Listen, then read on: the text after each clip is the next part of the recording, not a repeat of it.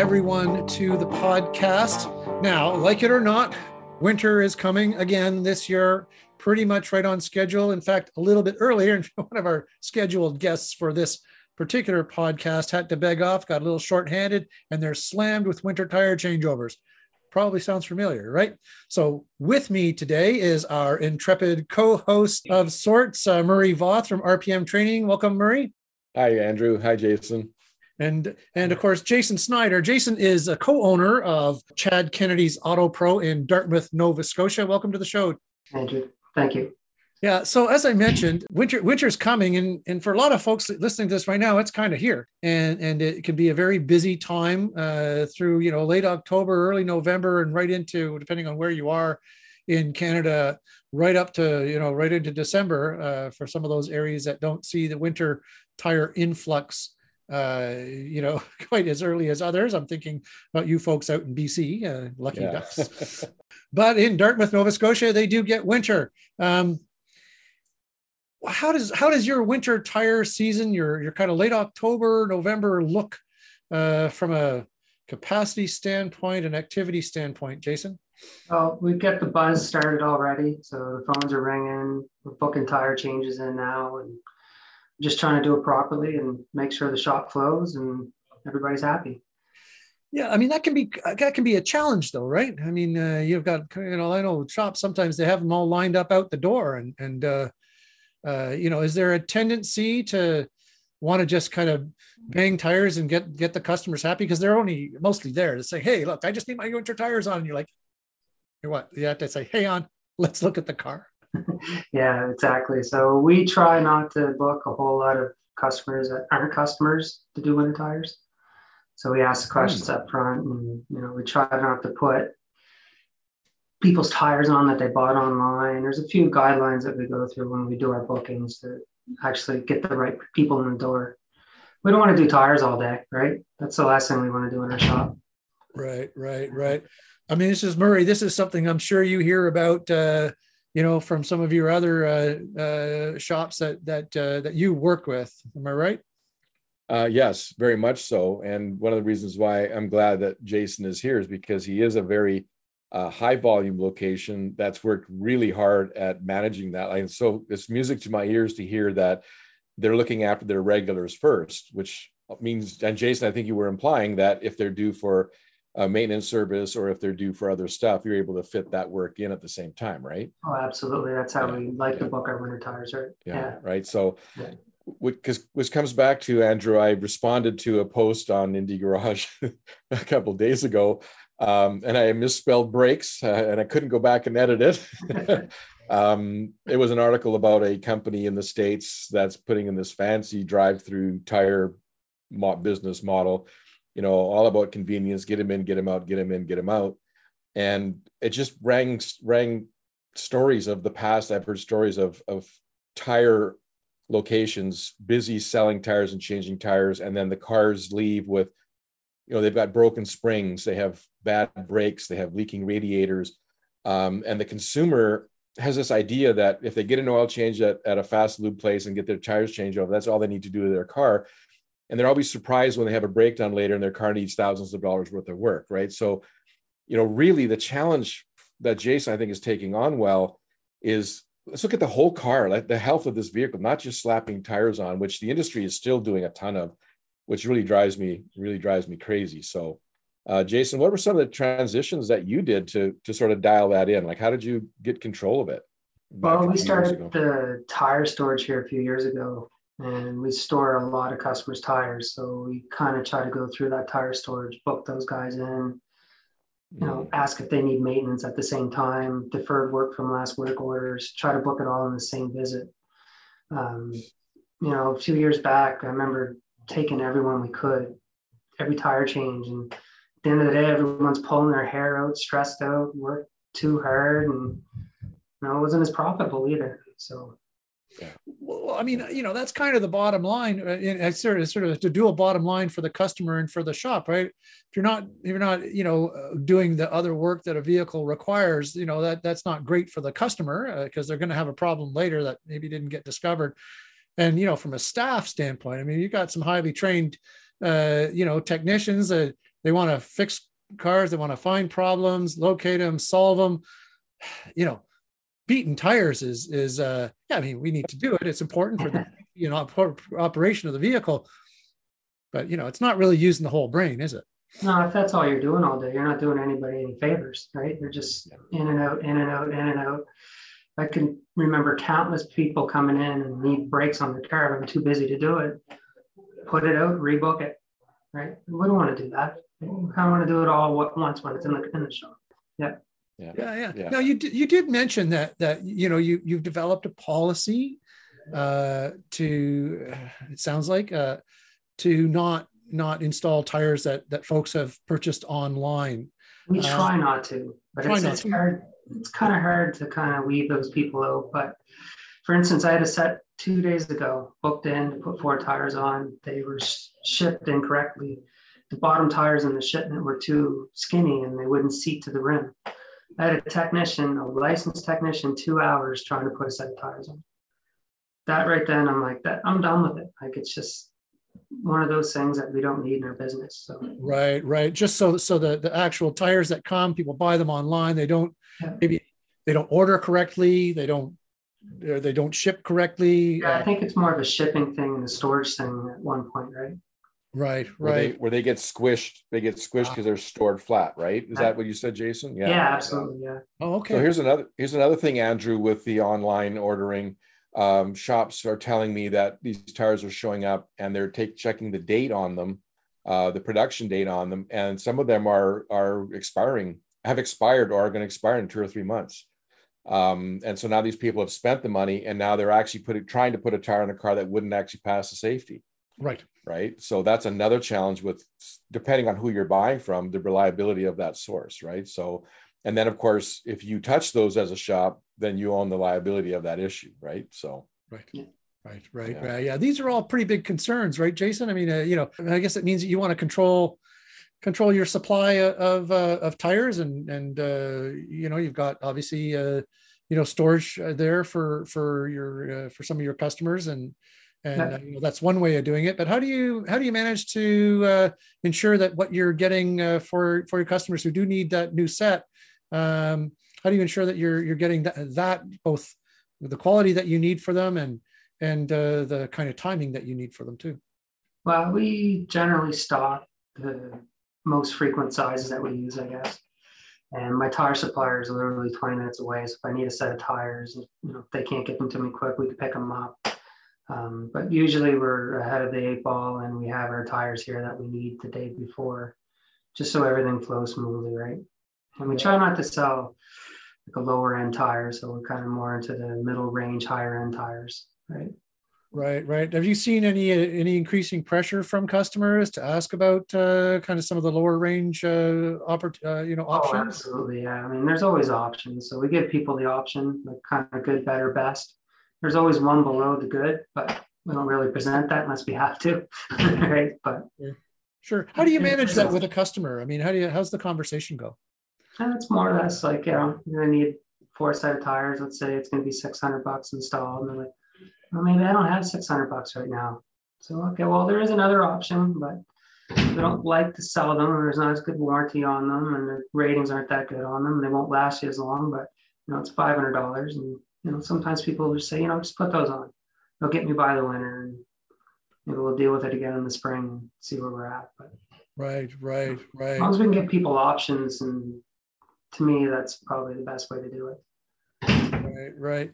Now, from the standpoint of you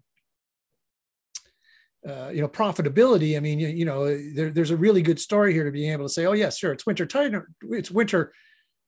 It's not winter changeover season, it's winter maintenance season, right? Yeah. Taking that visit in, right, Murray? I mean, sure, you see that in the numbers when you can probably see it. It says, oh, here's one of my shops that I work with that clearly got caught up in that we're just changing tires. You can probably see it in their finances, right? Yeah. Well, one number that we measure everybody by is a key performance indicator called sold hours per work order. The industry average is 1.1, and the benchmark for passenger light truck is 3. And that's based on proper inspections and what the vehicle needs at that visit, right? It's not about upselling. It's just, statistically, a vehicle needs about 3 hours worth of work twice or three times a year. And I see it happen to every shop, even the best. There might be one or two exceptions in the spring season, but even the best, I see that number dip during this time of the year. And the further east we go, the lower it dips. Partly because, again, if you go with a fairly recent report, I can't quote the report, I'm sorry, and Andrew, I'm sure you'll find the person who did it.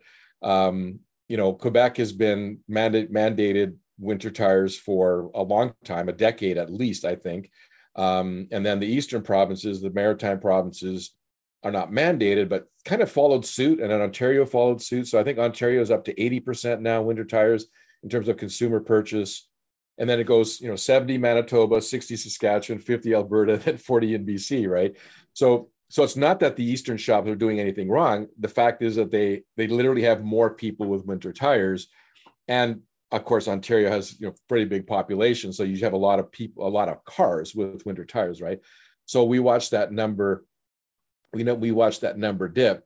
But the thing about it is the range of the dip is more important to me than the dip, right? So if somebody, say, for example, is averaging 2.4 per work order because they do a lot of maintenance work and repair work on their clients' vehicles, and they drop to 2.2 during October, November, they're still putting some pretty decent money in the bank, right? I know that the mix is there. But if somebody's at 1.9 and drops down to 0.9, I know that they're just doing changeovers all day. I mean, the numbers, I don't have to even be at the shop and tell people what I observe going on. In fact, some people think it's kind of spooky. They say, how do you know that? You're not even here. And I'm like, well, number one, I used to have that habit. I've been there. And number two, I know I've watched these numbers for many years, right? So the idea that I challenge people on is regardless of where that number is, right? See if you can get that to go up by 0.1 or by 0.2. So if I could just give a couple more pieces of advice on that, Jason's already on track with focus on the regular clients first, focus on the stored vehicles first. He mentioned looking up in the histories, how close are they due for an oil change? How close are they due for other work? Bringing that up and looking after the car, right? So that's a really good practice. But the other thing is asking the client the question whether they need other things, but you have to ask it differently than most shops do. Most shops are like a waiter, right? Would you like anything else, sir? Well, the person goes, no. They're so focused on getting those winter tires on and getting out the door, right? But if you rephrase the question and say, hey, sir, before we start these winter tires, do you have any other concerns, any noises, any leaks, any warning lights on? And then all of a sudden they go, oh yeah, right, I forgot about that. Could you look at that while you're in here for the winter tires? That rephrasing of that question on average gives a shop 0.4 sold hours per work order. 0.4. And the client's feedback in surveys is they love it because you asked them questions that prompted them to remember their concerns because they're busy lives. They don't remember when they drop off the car, right? So those are the kind of practices that we can see where we can begin to, be more profitable using that. Now, is there a limit to how many cars a shop will fit in a month? Yeah. So guess what? At a certain point, some people just are going to bounce off, right? What do you think about what Murray's saying there, Jason? Does that ring true? Absolutely. Yeah, there's a lot of what goes on in the shop is wording in the front office when customers come in, and even how they write down on the work orders what they're looking for on the car specifically, problems and stuff like that. But 100%, yeah.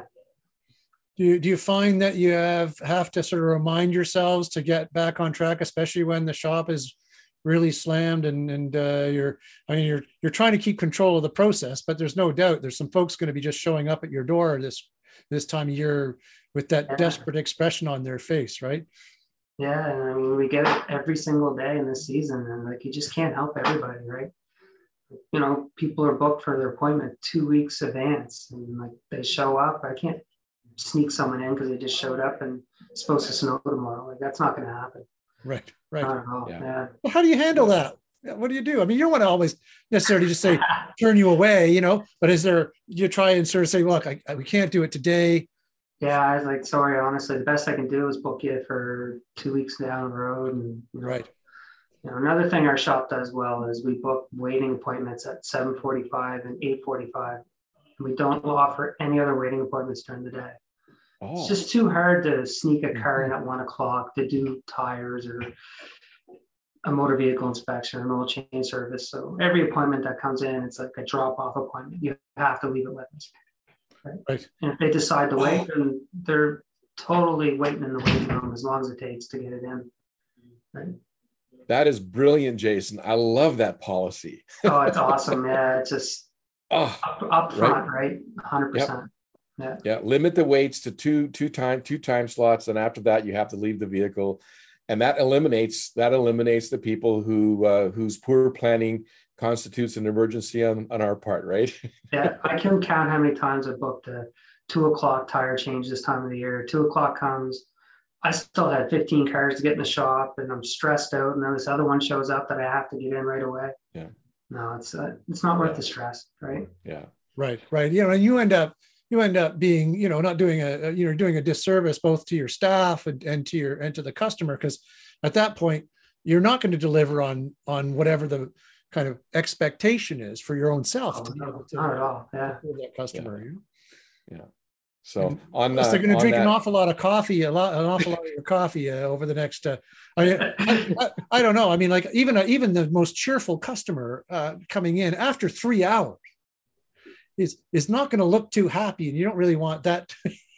No, you don't. It's it stresses everybody out, and it's just like I said, it's not worth the stress. It's not worth the stress, and there's other ways to deal with it. I mean, that's the thing. Right? Yeah. So, yeah. I mean, it's a busy time of year for everybody. So if you had any advice for shops out there who are really trying to get a hold of, they see what they're doing, they hear what Murray's saying, and they're like, but I just can't seem to make that transition. What would you tell them, Jason? I would honestly, I like my weight procedures. Like I tell them, only book the 2 weights a day and don't overbook your day. Right? We have a certain amount of appointments per day that we allow, and then after that, it's to the next day, and we don't go over it. And if we, it comes 4 o'clock, we have nothing to do, and we've done more work and made more money than we would have just banging tires out all day, right? Right. So we're doing more maintenance, we're fixing more brakes, more front ends. Just it's all around better. Right, Murray. Yes. Well, a couple of things I'd like to add. A shop that I know in Western Canada handles this. I mean, I love Jason's policies. This guy's got another policy. When the phone rings and somebody says, I'd like to get my winter tire changeovers, he says, is it just a changeover? He says, we've got slots 2 weeks from now or 3 weeks from now. He said, however, if you have any other concerns, if you're due for an oil service, if you have any other concerns, I could have one of my technicians look after those winter tires at the same time as they do the other work. So what they're saying is if you have other concerns, we will do them. However, if it's just want a tire swap, then I've got a spot for you 3 weeks from now. So guess what that begins to happen is the person who's phoning around for the quickest way in says, sorry, they leave. And everybody who says, oh yeah, I'd love you to do this for me or that for me. Now it's like Jason's place. Now you're working on profitable work and you're managing the day and that. But the other part that I always throw at here is information that I got from you, Andrew, through JD Ney of JD Power, reporting on the market share study, where the 4 to 7 year old car, the new car dealers now have 60% of the market share, right? 4 to 12. 4 to 12. 4 to 12. Pardon me. Thank you for correcting me on that. That's even worse. Yeah, okay. Yeah. 60% of the revenue. 60% of the revenue share. Right. Share is to the new car dealers, and then the aftermarket has 20%, and then there's 20% that is shared. The clients go to both, right? And then Mr. Ney elaborated on the fact that what they share is not the good work. When the dealers are busy this time of the year, they cheat on the dealer with oil changes and tire changeovers. So what's happening is there's shops out there that are saying yes to a whole bunch of people that are actually not that loyal to them. They're just trying to squeak in because their regular shop dealer can't get them in. So that's another thing I remind people of is are you going to let a stranger in because you can't say no and then have to say no to one of your regular clients who's got a brake squeak, right? Like we have to make choices, right? So right. I'm just going to say that I know you're quoting JD and I can't offhand verify all of those statistics, but I will say that the market share of jobs for the aftermarket has been pretty stable, or returned to stable during the depths of the pandemic. We, as the aftermarket, did see an increase over the dealers for a lot of reasons, closures and forced closures, things like that. But they've now, the dealer networks have now retaken their temporarily lost revenue share, and they still have a significantly higher average work order number than the aftermarket shops do. Some of that is the value that the shops bring, that the independent shops bring to the customer, for sure. But some of it is probably also not necessarily doing all the work that should be done. Exactly. And, some might argue that car dealers do more than what should be done too. So I'll just leave that one out there. Well, yeah, that has been spoken of. But if we circle back to what I said earlier, as an aftermarket shop, if you're trying to stay busy and make money by keeping busy, you take changeovers and oil changes, your average work order size is going to be lower than the dealer, right? So it's like you said, Andrew, the focus is on the wrong thing, right? So if you focus on looking after the vehicle as it should be looked after, you're going to have a higher work order size, right?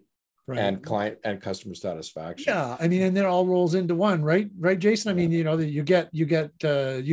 you may deliver at the end of the day, you're not just doing whatever $70, $80, $100 tire changes, but you're delivering a vehicle to the customer that's in good working order, right? Absolutely, yeah. And that all stems from a good inspection when the vehicle comes in the shop, right? Yeah. So Jason, do the vehicles that come into your shop for a winter changeover, do they get an inspection of some sort? Oh, absolutely, yeah. We do our courtesy inspection. It's like a 40-point inspection. Wow, that's a lot of value. And as an experienced tech and shop owner told me once, every car needs some work. Every car that needs something. It's it's just inevitable. People come in two visits a year, maybe 3, and every vehicle could use something that will probably stave off a much bigger repair later. And you're not going to know that if you're just head down jamming tires on and off like some NASCAR pit crew, right? So it's slow down. That's what it must feel like. It's not a race. Yeah. It's great. This has been fun, Jason. All the best. I hope that everybody survives the coming winter. Really, really good advice about taking control of the process and the customer intake and putting them where you need to put them in your process, not the other way around. Treating your customer well, and you're treating your loyal customers the best. Murray, again, great input on the metrics. Keep an eye on that. Your average work order, hours sold, will tell you everything about whether or not you're doing a good job, particularly in super high pressure, high volume times of the year like we're seeing right now. And that's all I got. I'm sure I've got to go stack some firewood because winter is in fact here. That's not even a joke. Thanks everybody for listening. Thanks to Jason and Murray for joining me on the show. Take care of yourselves out there. Take care of each other, and we'll all get through this together.